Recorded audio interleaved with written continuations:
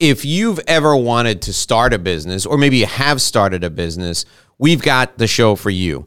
Today, I'm talking with Dom Einhorn, and he's the founder and CEO of Einhorn, a startup incubator accelerator located in the southwest of France, which under any other conditions other than a pandemic would be an absolutely gorgeous place to do this interview. So I'm going to get a commitment from Dom the next time that we do this interview. I'm going to come visit him to do it live. Let me tell you a little bit about Einhorn. Einhorn is arguably the largest start incubator in a rural setting in the world. Dom's last name, Einhorn, actually means unicorn in German. So we're going to talk to Dom about starting a business. We're going to talk to him about this great new program he's got, which many of you may be interested in.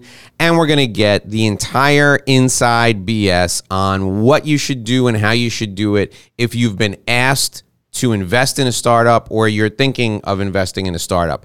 We've got an action-packed show for you on this edition of the Inside BS Show. Dom, welcome to the show. I am thrilled to have you here. I want to learn all about investing in startups, but before we do that, tell me, what is the Startup Super Cup? And it's gotten some really great coverage in France recently. Tell us all about it. Well, first of all, thanks for having me on the show, Dave. Much appreciated. The Startup Super Cup is a marquee event for this region of France in the Southwest. It's an event unlike any other the region has ever seen before. And basically what we're organizing October 1 to 3 of 2021 is a summit during which roughly 800 angel investors, 80 plus funds, 100 startups, and over 100 media outlets in the finance, targeting finance, startup entrepreneurship, and early stage ventures meet and congregate. Wow. Okay. And explain for our audience, because there may be some people listening who don't know what angel investors are. Explain the different stages of investing in a startup for the folks who are listening, please. Okay. Well, assuming you're launching a startup and you need funds, usually the first investor you go to is yourself. Once you run out of that investor, which usually happens pretty fast if you're a startup entrepreneur, you go to your warm circle of friends and family. In France, we actually use an English term to describe the friends and family around. We call it love money. And basically, you have an emotional bond to these people. Usually what I tell startup entrepreneurs to come and see me and trying to pitch me on an investment is, if you're young, your grandmother is still alive, show me that she has invested in you, that she trusts you enough to invest in you before you come and see me. But that would be the second stage. You typically run out of the F&F money, friends and family money, relatively quickly as well, especially if you're scaling fast, at which point you actually have to break through your warm circle and you have to cold call on people you don't know. And the most likely investor at that stage is what we would label an angel investor, which strangely enough in France we call a business angel. Again, terminology there is different, although we're using an Anglicism in order to describe what's happening. And that angel investor usually is a former or a current entrepreneur or someone who is very much in tune with the startup ecosystem, has been there, has done that, and has the capacity of providing you with more than just money, typically advice. Along with advice comes a Rolodex if he's been around the block for quite a few times, assuming it's not his first rodeo, et cetera, et cetera. So the angel investor is more like a strategic investor, ideally at least it is, that can actually, if he believes in your project, invest some money, but also invest additional resources like his network and may help you find your first clients, et cetera. Okay, so we all here in the U.S., if you're connected to business in any way or you're interested in business, we all watch Shark Tank. Okay, and my kids are young, 9 and 12. They love Shark Tank, so we know about pre-revenue businesses. Why is it always a good idea to go to an angel investor or any investor with a track record of success, even a small amount of success, rather than go to them pre-revenue? For a simple reason that, again, he's not just doesn't just represent money. So if you look at Shark Tank, or what is it called in the UK, Lions Den or something like that, yes, they're kind of like Hollywood versions of what really happens, right? Obviously, there's a heavy dose of Hollywood in there, but you would get a similar type of feedback in a more relaxed fashion if you're actually pitching angel investors, no matter where it is in the world. But typically, you would go to them because you're not mature enough yet to go to the venture capital guys. And for them, you're just too early stage. They won't pay attention to you because it's just not worth the time, right? They're looking at writing much larger tickets, and the tickets do get larger and larger, as we've seen over the last few years. So, your best chance remains with an angel investor. And that angel investor, again, even if he's not investing physically cash into your business, would probably welcome opening up his Rolodex to 1, 2, or 3 of his contacts who actually may invest, co-invest, or bring additional value to what it is you're trying to build. Sometimes when you're looking to raise early cash, and if you actually have a product or service that's already on the market, raising equity cash or even debt cash is maybe not the right thing to do. What if you could find 2 or 3 marquee clients and actually cash flow relatively quickly? That's the cheapest money you can get, assuming you have a product or service on the market that is sellable, right? But the right angel investor will, unlike a lot of the VCs, will actually take a more human approach to his investing strategy. Usually, one of the first questions that I ask myself when I'm being pitched is, number one, do I want to do this deal? And number two, because I'm going to be joined at the hip for many, many years with this startup, would I go fishing with this person, right? And basically what you're trying to do is you're trying to anticipate what will happen, ups and downs, right? And if the answer to that question is no, I usually kind of like quickly turn away, say, thank you very much, not for me, wish you the best. More diplomatic than Mr. Wonderful on Shark Tank, for example, which, again, that's Hollywood, right? He's a nice guy. I met him personally before, and he may come through as abrasive, but he's acting when he's doing that. All right, so let's talk about the different types of money people have the potential to raise, to acquire as startups. You mentioned debt, you mentioned equity, and then we talked about something that I work with my clients on day in and day out, and that's finding 2 or 3 marquee clients, getting maybe longer term commitments so that your cash flow is there and you can leverage that cash flow. Debt, explain to folks what debt is and the difference between debt and equity. Some people may not know. Well, debt is what you get when you get a bank loan, right? That's the easiest way to explain it. So you're basically, it's an IOU, someone writes you a check that may or may not be collateral. In most cases, there is collateral, but you're basically agreeing, you're signing that at some point in the future, you will repay what you've owed plus interest, right? Equity on the other side is you're giving away a piece of your company at a specific valuation which you need to justify. So you're giving away anywhere from a small percentage to a large percentage, which is obviously negotiable, especially during the early stages of your startup. Okay. Talk really quickly about, and do it as explain it as easily as you can, about convertible notes, debt to equity convertible notes. How does that work? Because sometimes we'll hear people say, "Hey, listen, we're gonna make this convertible." How does that work, and when is it a good time to consider that if you're looking for funds? So it's more used, I would say, in the U.S. than it is in Europe. In Europe, you typically do one or the other. Basically, if you sign a convertible note, you're agreeing to either, you're giving yourself the option of repaying that note as using a debt instrument. In the case you don't repay it, it converts into equity at some future date and time, plus a coupon, an interest rate that's negotiable as well, right? So it's widely used. It's not something we typically look for, but we've done a few of those deals. But it protects both sides. Okay. Now, many people fall in love with their business and they make mistakes when it comes to the valuation.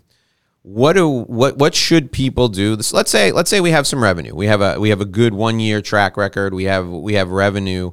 How should we look to value our business? Is it a function of EBITDA, which is earnings before interest, tax, depreciation, and amortization? Is it a function of a multiple of some sort of profit calculation? What's the best way for someone who's looking for money to value their business?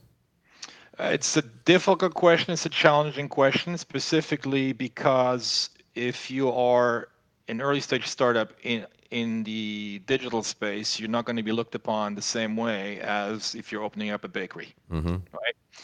So if you're a traditional brick and mortar type of a business, you have a very mature way of assessing valuation, which is closely correlated to the type of business and the type of industry and market sector that you're operating in. You typically go, as you said, a multiple of EBITDA, in some cases a multiple of revenue, assuming that the EBITDA that you derive from the revenue is relatively stable within that industry, relatively predictable. The issue you're running into with early stage startups in the technology space is that sometimes the most promising ones, biotech is a perfect example, may have no revenues and nothing but expenses. So you cannot value them based upon those same metrics. At that point in time, you sometime have to throw a dart against the board and say, look, the Texans go like this. For those of you who have video, kind of like measure it by the thumb against the horizon.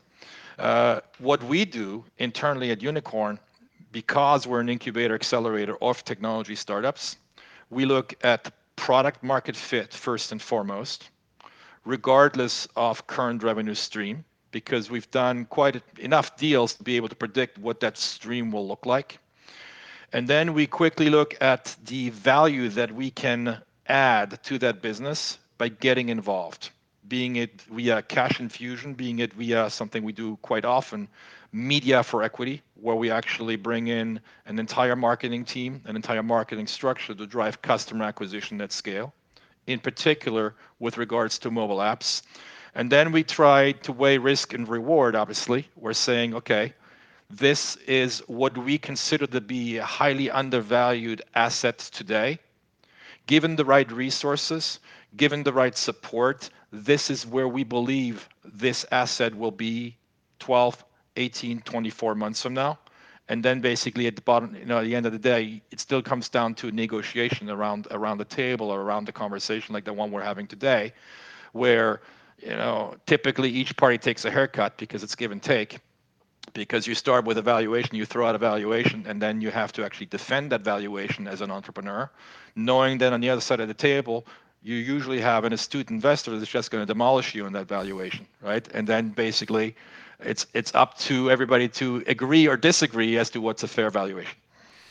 All right. So as someone who's looking for money, then I need to take an inventory of any hard assets, right? And then I need to assess the goodwill, and that's how and look at my revenue stream, look at my earnings, and then that's how I'm going to put together the valuation. Why do I see so many folks who are looking to raise money overvalue the goodwill, and they don't have enough assets to really hang their hat on? And how can we correct this as we're talking to people? So what you're mentioning right now is actually you've just identified the number one reason why early stage entrepreneurs do not raise any money. The easiest way to encapsulate the problem is by saying and stating that most entrepreneurs, being of the optimistic nature, tend to vastly overvalue what they currently have. And that's pretty much true across the board. I see this, again, I get 50 to 80 decks on average a day, and I see it happening, 95 to 98% of the time. So that's a problem. It's also the reason why I'm saying it creates friction with the potential investor is that if you are the investor, if you're the actual check writer, and your first hook point is a negative one, like I'm trying to get you interested in what it is that I'm building. I'm trying to get you to buy in first mentally and psychologically and eventually financially by having you write me a check. And my first comment is, the bar is this high, you're quickly going to turn me off. And along with that, valuation aside, usually these crazy valuations that we're seeing at early stage are driven by the fact that the way an entrepreneur, or most entrepreneurs, tend to value their businesses is predicated upon grabbing imaginary market share from a market that sometimes doesn't even exist, right? So the typical pitch that you'll see is, the market we're breaking into is a $100 billion market, and over the next 3 years, we're going to grab magically out of thin air a 5% market share, and hence we're on a run rate from 0 to 5 billion over the next 3 years, right? I got news for you, it doesn't work this way, right? So if you really want to convince in an authoritative way an investor and build trust, the first thing you have to do is you have to be a little bit human and say, look, Mr. Investor, this is what we're setting out to do.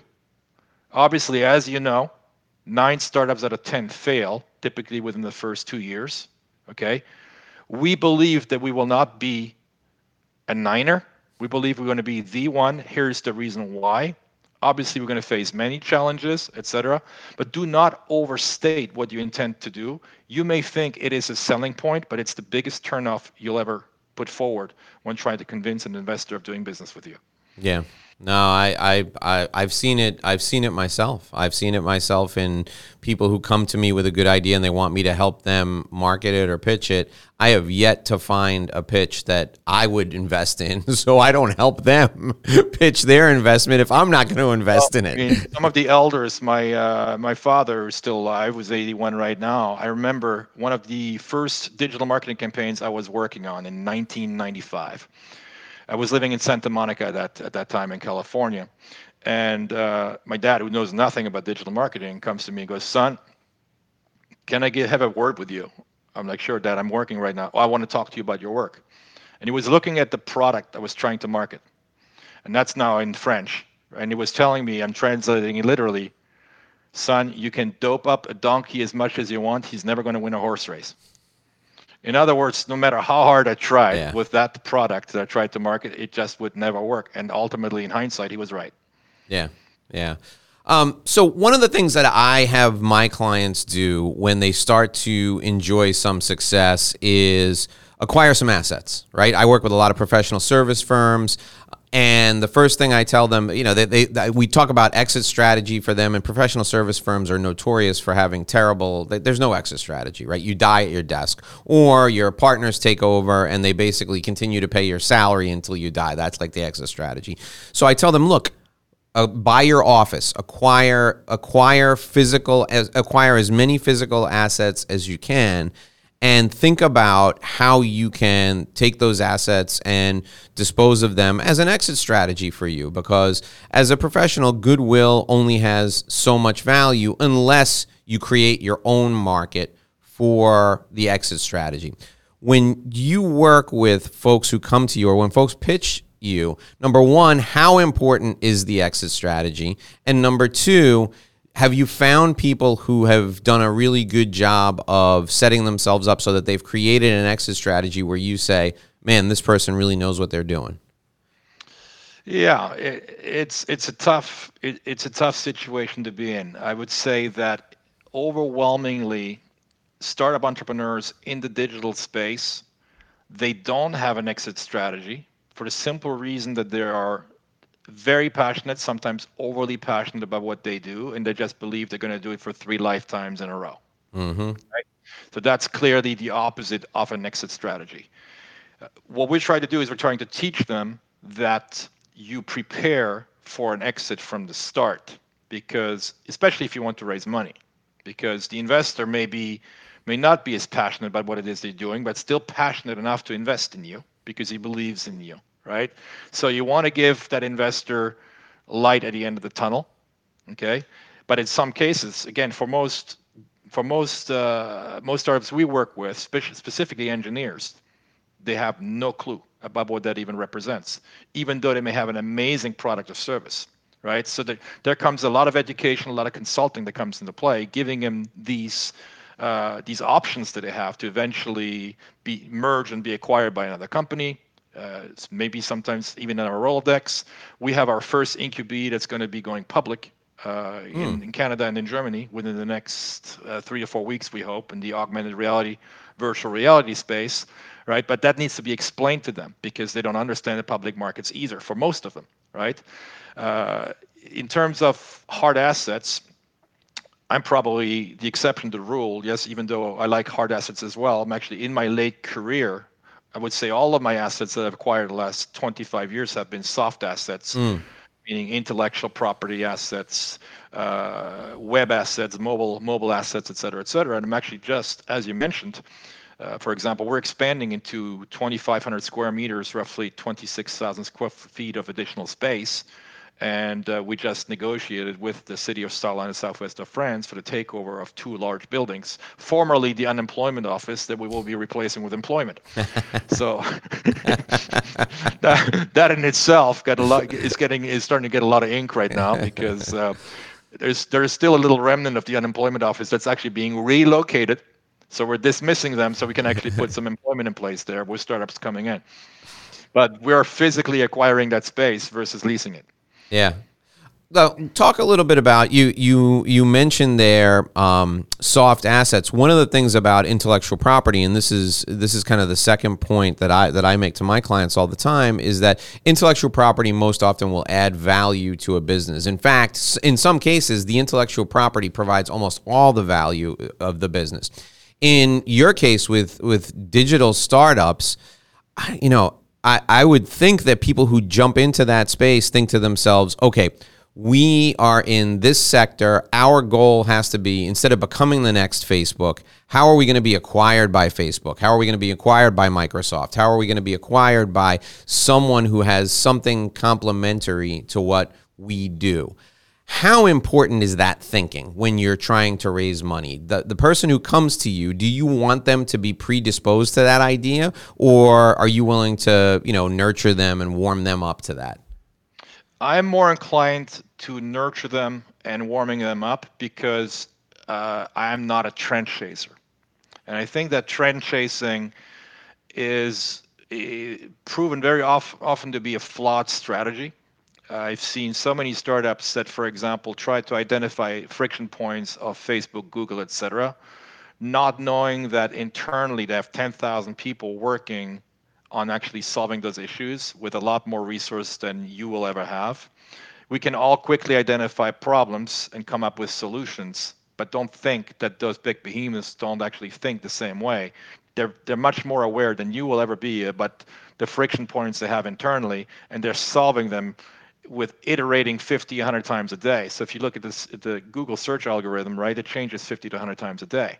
So if you think actually you can, devise a better algorithm, like good luck, but that's not something I would be chasing after. So it was Jeff Bezos who was asked about this specific topic, which trend are you chasing? And his answer was categorical. He said, I'm not chasing any trend. In fact, what we're working on internally, what we're focusing on at Amazon is what does not change, because that's predictable. For everything else, you need a crystal ball. So what doesn't change? Well, people, even during COVID, will eat, they will wear clothes, they will consume a certain number of items. And what we, Amazon, do is we bring it to them on a platter, faster, more efficiently, cheaper, with better customer service than anyone ever has done before, right? So that's real tangible value. And I think part of the intellectual property, and what we're seeing is that the intellectual property sometimes becomes the product because it encompasses all of those services along with the brand, so that when you actually think of Amazon, quick delivery, efficient, no hassle returns.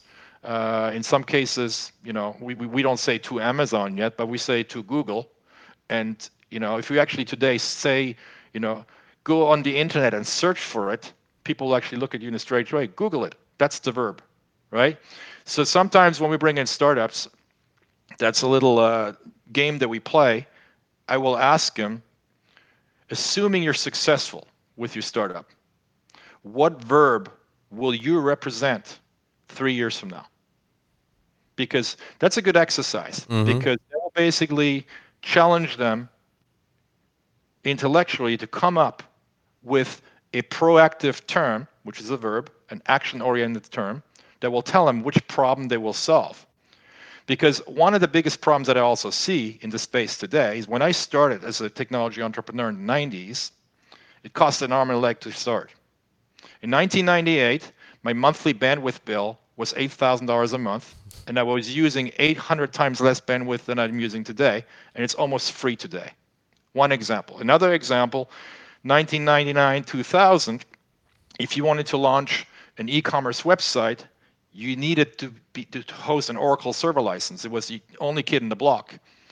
That server license would cost $32,000 US per license per server.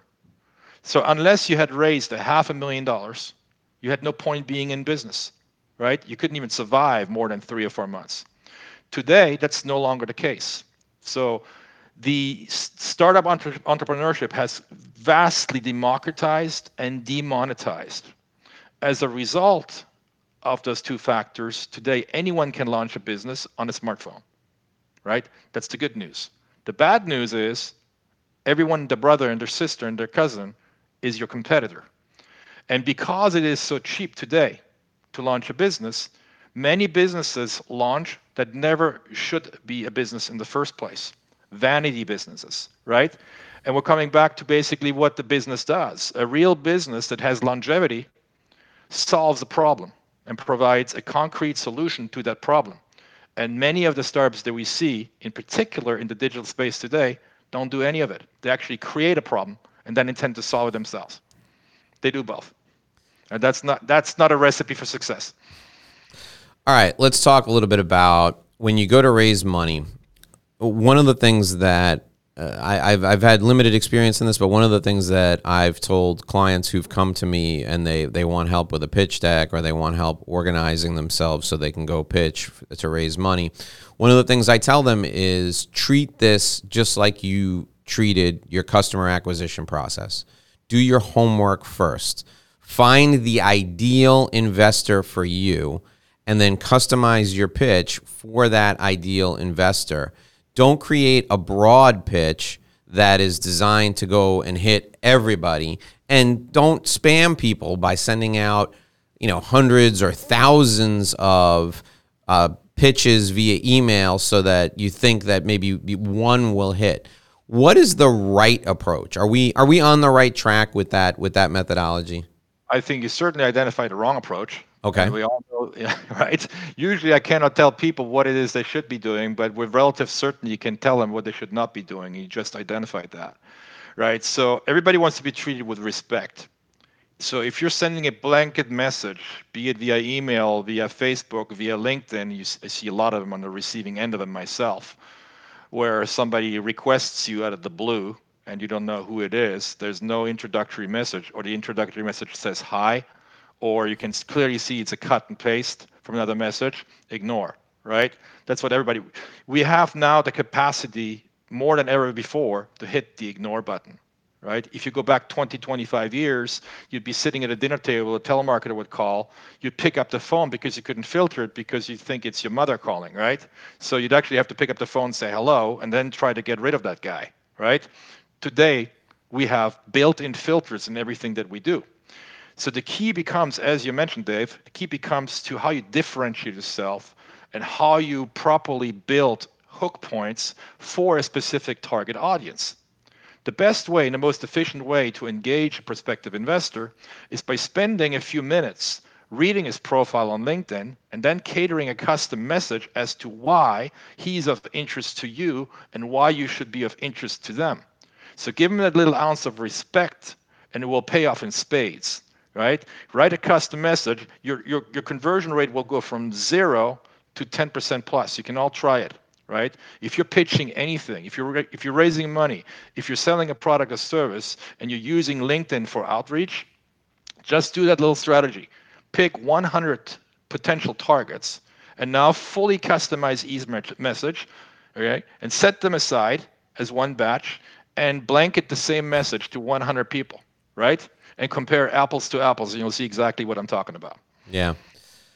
Talk a little bit about when people get in front of you, what is the best way for them to start their pitch to you? What do you want them to lead with the emotional connection that they have to the business? Do you want them to lead with the emotional connection their customers will have to their product or service? Do you want them to lead with the numbers? What is the quickest way to get you to sit up and go, this is something I need to pay attention to?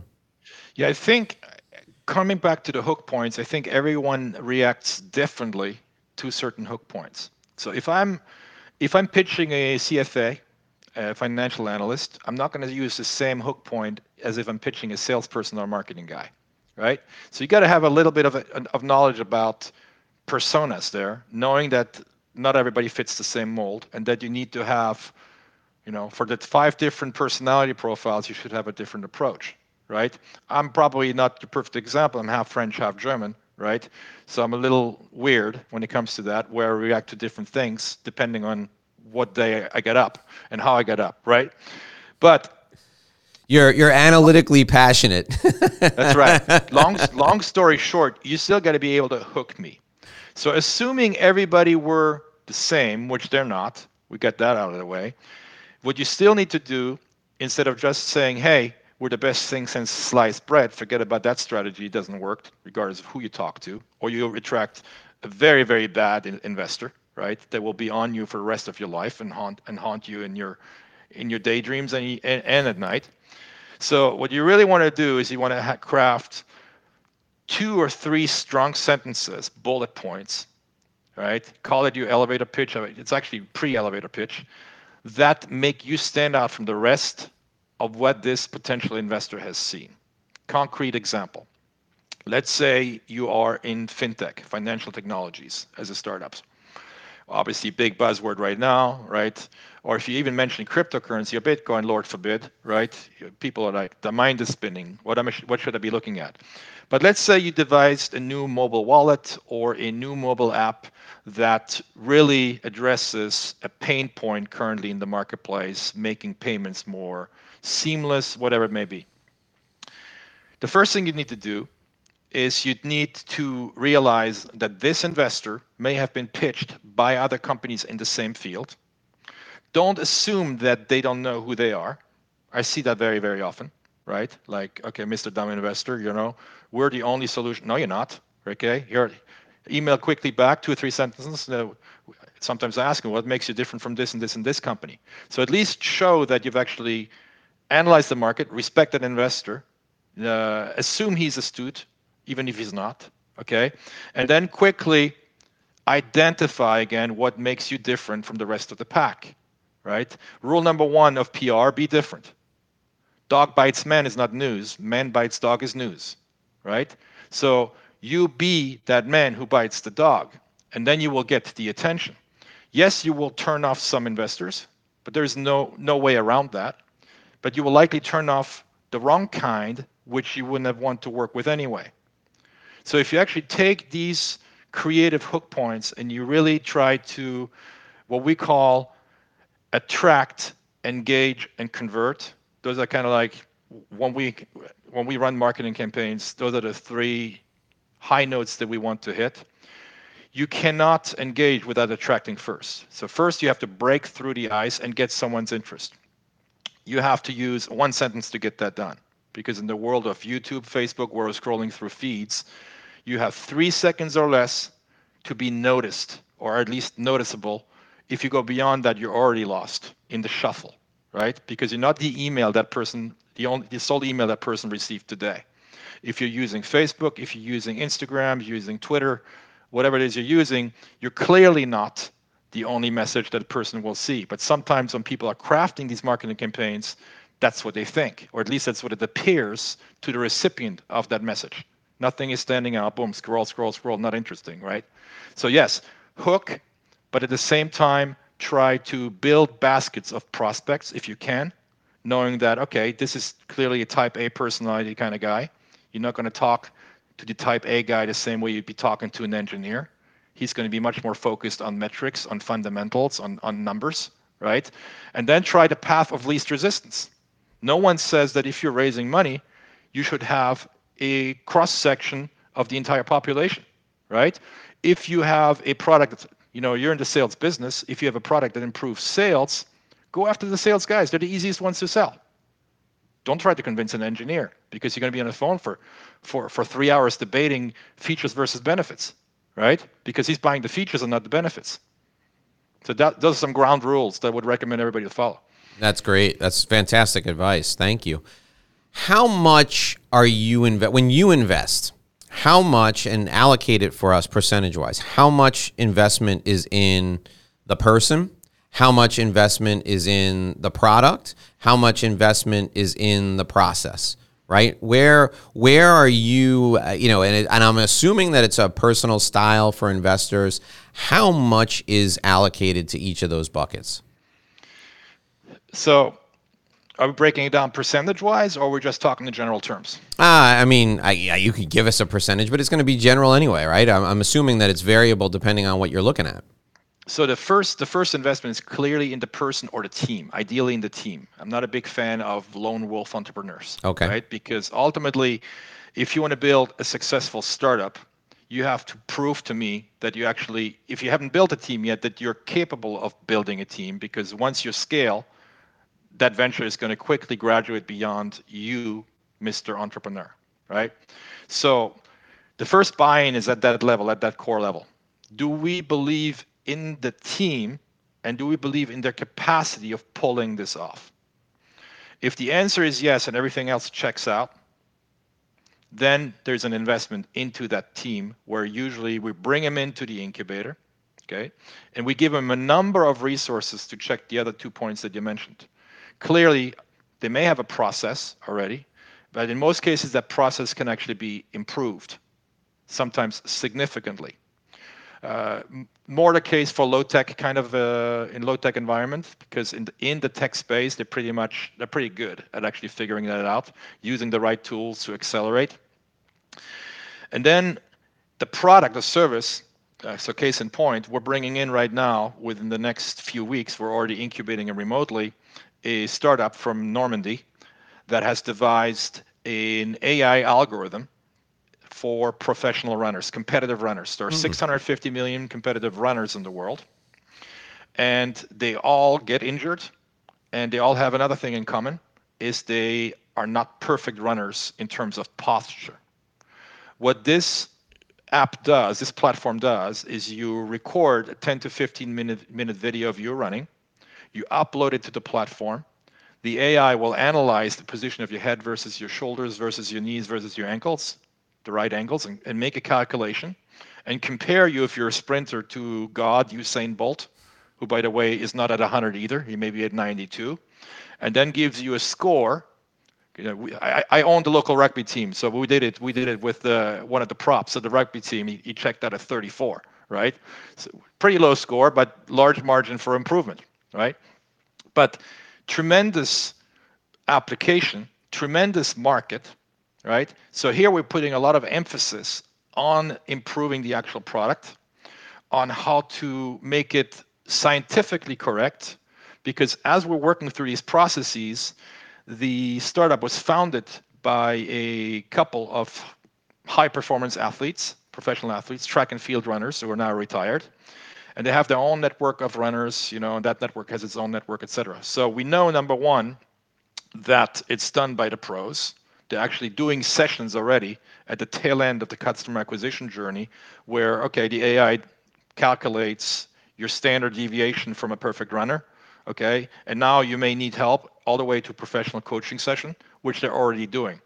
So they've already proven at the granular level that the product is validated in the marketplace, product market fit, that people are craving for it, even at the premium level. So that was very, very interesting to us.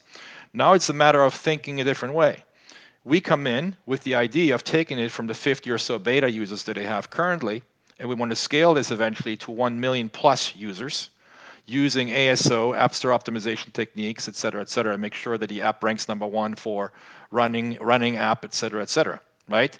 But it's first and foremost, we identified what you had mentioned, a great team We decided to invest in that team. Second, we looked at product market fit. They showed us an early proof of concept. So we're investing a lot in the actual technology, which will help us scale this and eventually bring on tens of thousands of runners. And last but not least, they've already proven they can monetize it even at the premium level. So for us, that's the ideal makeup, ideal anatomy of a deal we want to support. Yeah. I want to talk a little bit about France and why you're in France, but I just have one more question along these lines. You mentioned, a premium product, and you also mentioned differentiation. As an investor, what is the most durable differentiating factor? What is the differentiating factor that you see when and you look at it and you go, you know what? It's going to be hard. This is true because I see people who tell me they're different all day long. How are you different? I got 30 years of experience. Well, I can walk down my street and find people with 30 years of experience, right? How are you different? Well, we're fast. So somebody's going to be faster. Don't tell me you're fast. What is the most durable form of differentiation? I would probably call it sustainability, because today, if you're an attorney, if you're an accountant, if you're pretty much anything, with the merger of 5G, augmented reality, virtual reality, and AI, which are becoming rapidly one technology, you're about to be out of a job, for lack of a better term, right? So how do you differentiate yourself? I think one thing is trust and credibility, which are very much human and will remain human until we reverse engineer the human brain, which is still a little bit out, but not much further than 10 to 15 years for those of you who are listening, right?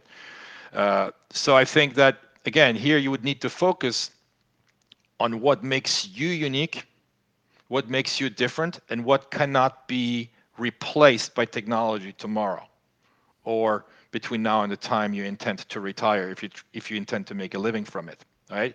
So I think a lot of people tend to forget the authority and the credibility that comes with a product, a service, or a brand, including a personal brand. And what you're seeing, where you're still seeing durable, sustainable success, is in people. Take Joe Rogan and his podcast, right? Anybody could say, well, there's a million podcasts, which is true. There's a million people covering the same topics as you, Mr. Joe Rogan, et cetera, and he will answer, yeah, but it's still number one, and I have the largest follower base ever. And then you really have to look under the hood as to why, right? Well, he's got amazing authority, amazing credibility. As a result of that credibility, authority is built up over a long period of time. He's able to attract amazing talent onto his show, et cetera, right? So another example would be Uber, Airbnb. What makes them so unique, when you and I could buy the exact same software off the shelf for $5,000. And that's where a lot of people are saying, coming to you, I'm launching the next Uber for this, Airbnb for that, et cetera. And I'm just shaking my head in disbelief. Because you actually believe that by actually having the shelf, you'll be able to replicate what they've done. That proves to me that you haven't understood the dynamics of those platforms. Platforms are the most difficult business to build. You need amazing balance between supply and demand, right? So Uber, if you have nothing but drivers and you have no riders, it's worthless. The other way around, it's worthless. How are you going to acquire one and the other? How are you going to keep the balance between the two? What's your customer acquisition strategy for both?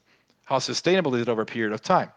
Okay. How are you going to react when your next door neighbor opens a competitor in your local area, or a big player comes into the national marketplace to try and replace you and displace you, right? But that's typically not how these people think. And again, you're a sales guy. I'm somewhat of a sales guy. Nothing happens until a sale happens, right? So you can craft, and we see this very, very, very often with young startups. They close themselves into four walls, and they tinker around, et cetera, without ever trying to actually make a sale.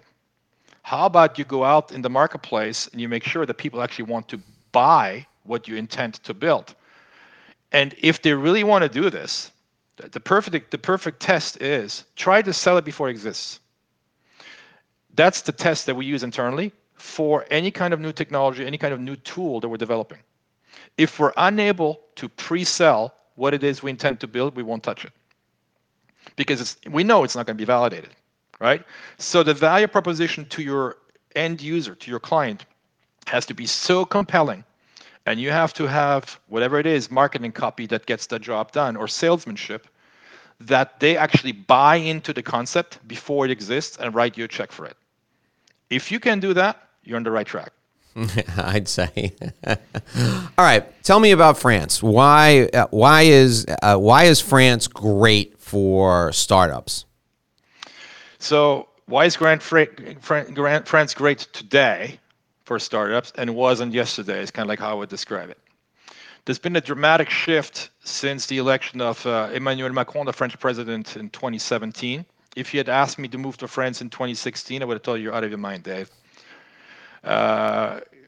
Socialist government, more roadblocks you could possibly ever imagine, starting a business, etc. And that dramatically changed with the concept that Macron and his administration launched in 2017 called the Startup Nation and the label La French Tech, which you may have heard of.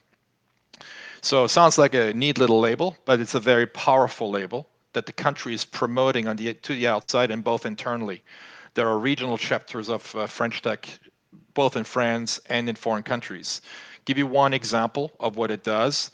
If I want to hire an engineer from outside of France, which I've done multiple times, I can use that French Tech label and obtain very quickly a talent visa passport, it's called, and have that engineer in my office within the next 2 weeks, roughly speaking. Wow. Very quick, right? Yeah. Unlike some issues that you guys have experienced in the US, where people who have lived and worked in San Francisco for 25 years go home for a funeral in Egypt and have never been into Egypt before because grandmother died, try to go back to the US, and they basically shut the door in front of their nose. You got to go back home. Well, I'm home here. No, you're not. Go back home. So that's one thing. In terms of investment, if you are a foreign investor, there is a French Tech investor visa. There's actually two formulas. Number one, you invest 300,000 euros into a French Tech company, whether one of ours or anywhere else in France. You will be granted a visa on the spot for yourself and your entire family for 4 years, renewable upon expiration, knowing that after year 5, you can ask for French citizenship. Wow. So visa plus your equity in the business, right? You're buying into. Option number 2, if you invest 30,000 euros and you have a master's degree, same benefit. Wow. Right? So what you've seen a lot of investment pouring into France. You've seen friction points that have been removed in terms of actually registering a business. There's a new form called an SAS, which is a simplified share company, translated literally, where before you needed to do all kinds of paperwork, 17 different processes, et cetera, that's been vastly simplified. And then last but not least, I think that the cost of doing business, especially in a place where we are, in a rural space versus a big city, we're not in Paris, right? But if you calculated, for example, the rent per square meter or per square foot in Sala, where we are, versus London, it's 50 to 1. So if the internet is the great equalizer and you're raising money, what makes you more appealing? To pay $50 per square foot, or do you pay $1 per square foot? Right. The lower the overhead, the better. 100%, because the easiest money to raise is the one that you don't spend, right? That stays right in your pocket. So I think the cost-benefit ratio is also higher than in most parts of the world, knowing that you're in a mature economy and not a red-listed, blacklisted economy where, yes, it may be cheaper, but ultimately will cost you a lot more. Sure. Talk about an incubator, accelerator. What does an incubator do exactly, and who is a good fit? What type of business is a good fit to become a part of an incubator?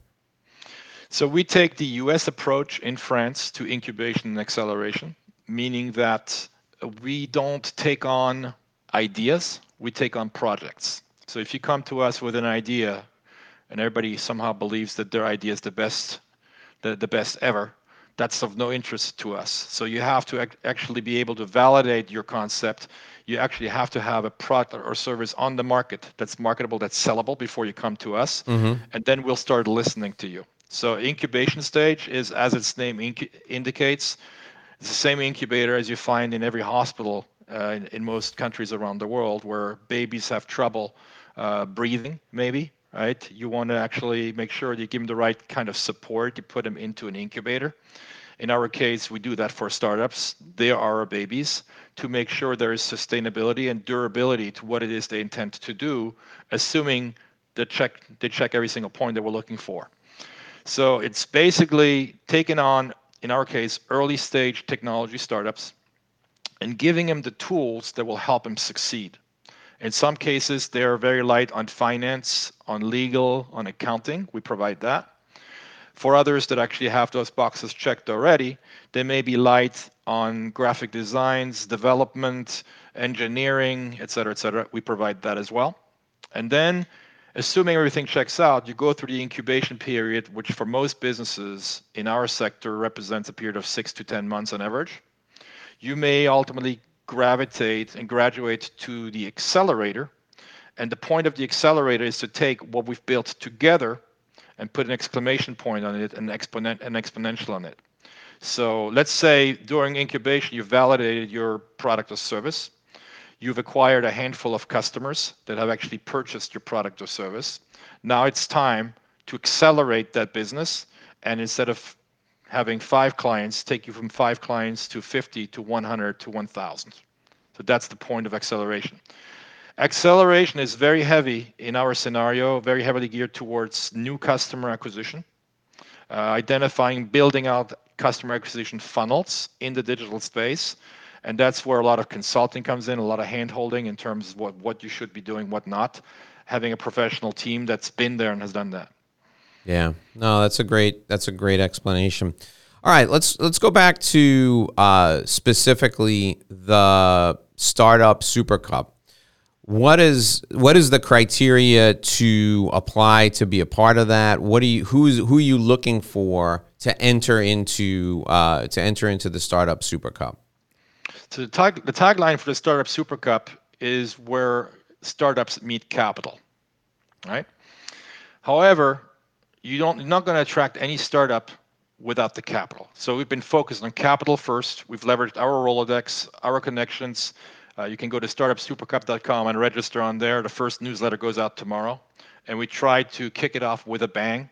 And you'll see that the pedigree of the people will actually we'll be presenting, from the speakers to some of the key attendees to the moderators, is absolutely top notch, Davos-like, right? So it's very, very, very high end. The intent is to bring 1,000 people together over a 3-day weekend, October 1, 2, and 3 of 2021. 800, we're 8 months out from the event. 800 have registered as of today. Wow. Pre-registered. Lots of media coverage, both in France and outside. Can't name the names, but you'll see every major financial news outlet, every outlet covering the startup ecosystem, et cetera, angel investing, VC, private equity. They will all be here.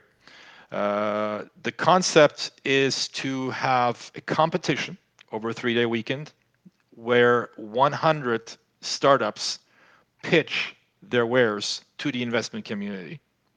And then you will have a jury that makes a decision for 50% of the success, and then you have a popular vote at the same time. So it's a 50-50 between the pros and the layman, who will then decide the grand prize winner and winner by specific category, which we've identified on the website already: fintech, cybersecurity, agritech, et cetera, et cetera.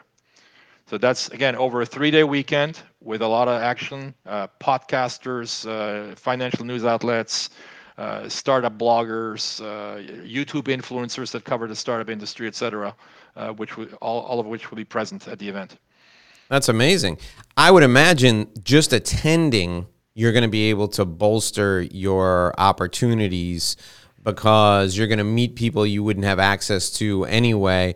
Attending and entering is going to be a great networking opportunity, going to be a great educational opportunity. And who knows, you might have a shot at winning, right? No question. And the grand prize, we try to be a little different because we're in a rural area. So one of my colleagues happens to be a former world champ in chainsaw sculpture. So it will be a wooden unicorn that will be sculpted on premises during the Super Cup by the world champion, the Chainsaw Massacre world champion, basically. That's fantastic. True to the unicorn name, it is unique. It is completely unique. That's fantastic. All right, so startupsupercup.com. We're going to put that in the show notes. Startupsupercup.com. That's where you can go to find out more. And then, are there any types of requirements in order for people to enter? What do people need to know? What do they have to prepare in order to enter? A lot of that information is on the website already. More will be added in the weeks to come. Anybody who has any questions, I'm easy to find on LinkedIn. I'm the only Dom Einhorn there. D-O-M as in Mary. Einhorn, E-I-N-H-O-R-N. Feel free to send a request out, and I will, refer you to the right person on our team that handles whether you want to speak, exhibit, pitch. Right? Be welcome. We'll help you out. All right. Well, Dom Einhorn, I really appreciate you joining us today. It was a pleasure having you. It was really educational. I got a lot out of it. I'm sure our listeners got a lot out of it too. I want everyone to check out startupsupercup.com. If you are starting a business, if you have a business right now and you want to raise more money, if you want to learn and grow and take a trip to France, because by the time this comes around, hopefully we'll all have gotten vaccines. Go to startupsupercup.com, startupsupercup.com. Dom, it's been a pleasure. Thanks for joining us today. Folks, we'll be back here again tomorrow for another edition of the Inside BS Show, where we take an inside business strategy, share all the insider business secrets, and cut through the inside BS to help you become more successful. Until tomorrow, here's hoping you make a great living and live a great life.